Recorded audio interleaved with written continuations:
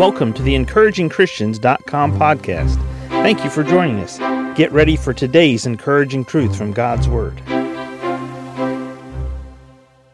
John 10 verse 10 reads, "The thief cometh not but for to steal, and to kill, and to destroy. I am come that they might have life, and that they might have it more abundantly." Jesus makes a direct contrast between himself and Satan.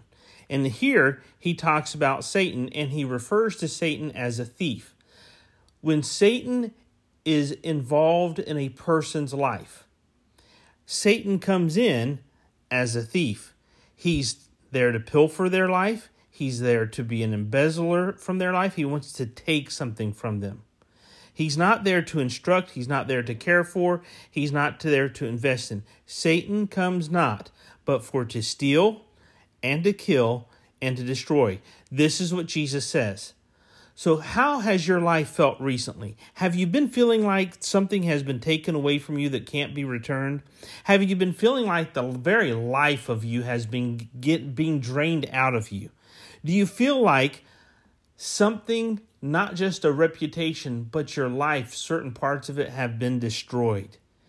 That's evidence, and that's what we call the fingerprints of the thief, Satan, in your life. It's time for you to stop allowing Satan to have the influence in your life that he has.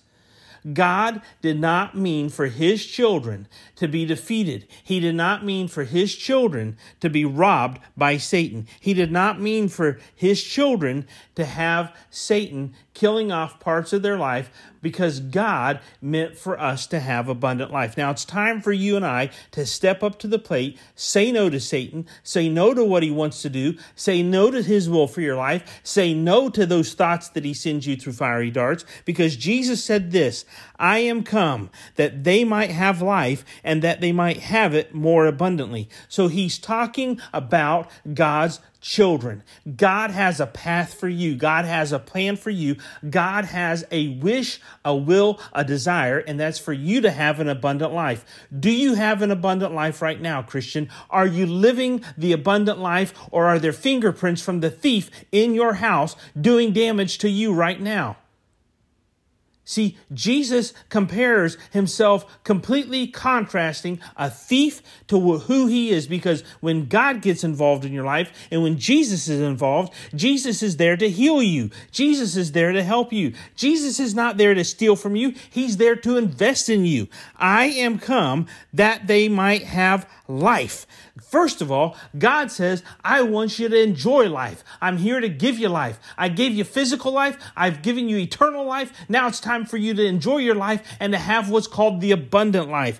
I am come that they might have life and that they might have it more abundantly. And the word abundantly means more, beyond measure, vehemently above and beyond. It's an advantage. It's superfluous.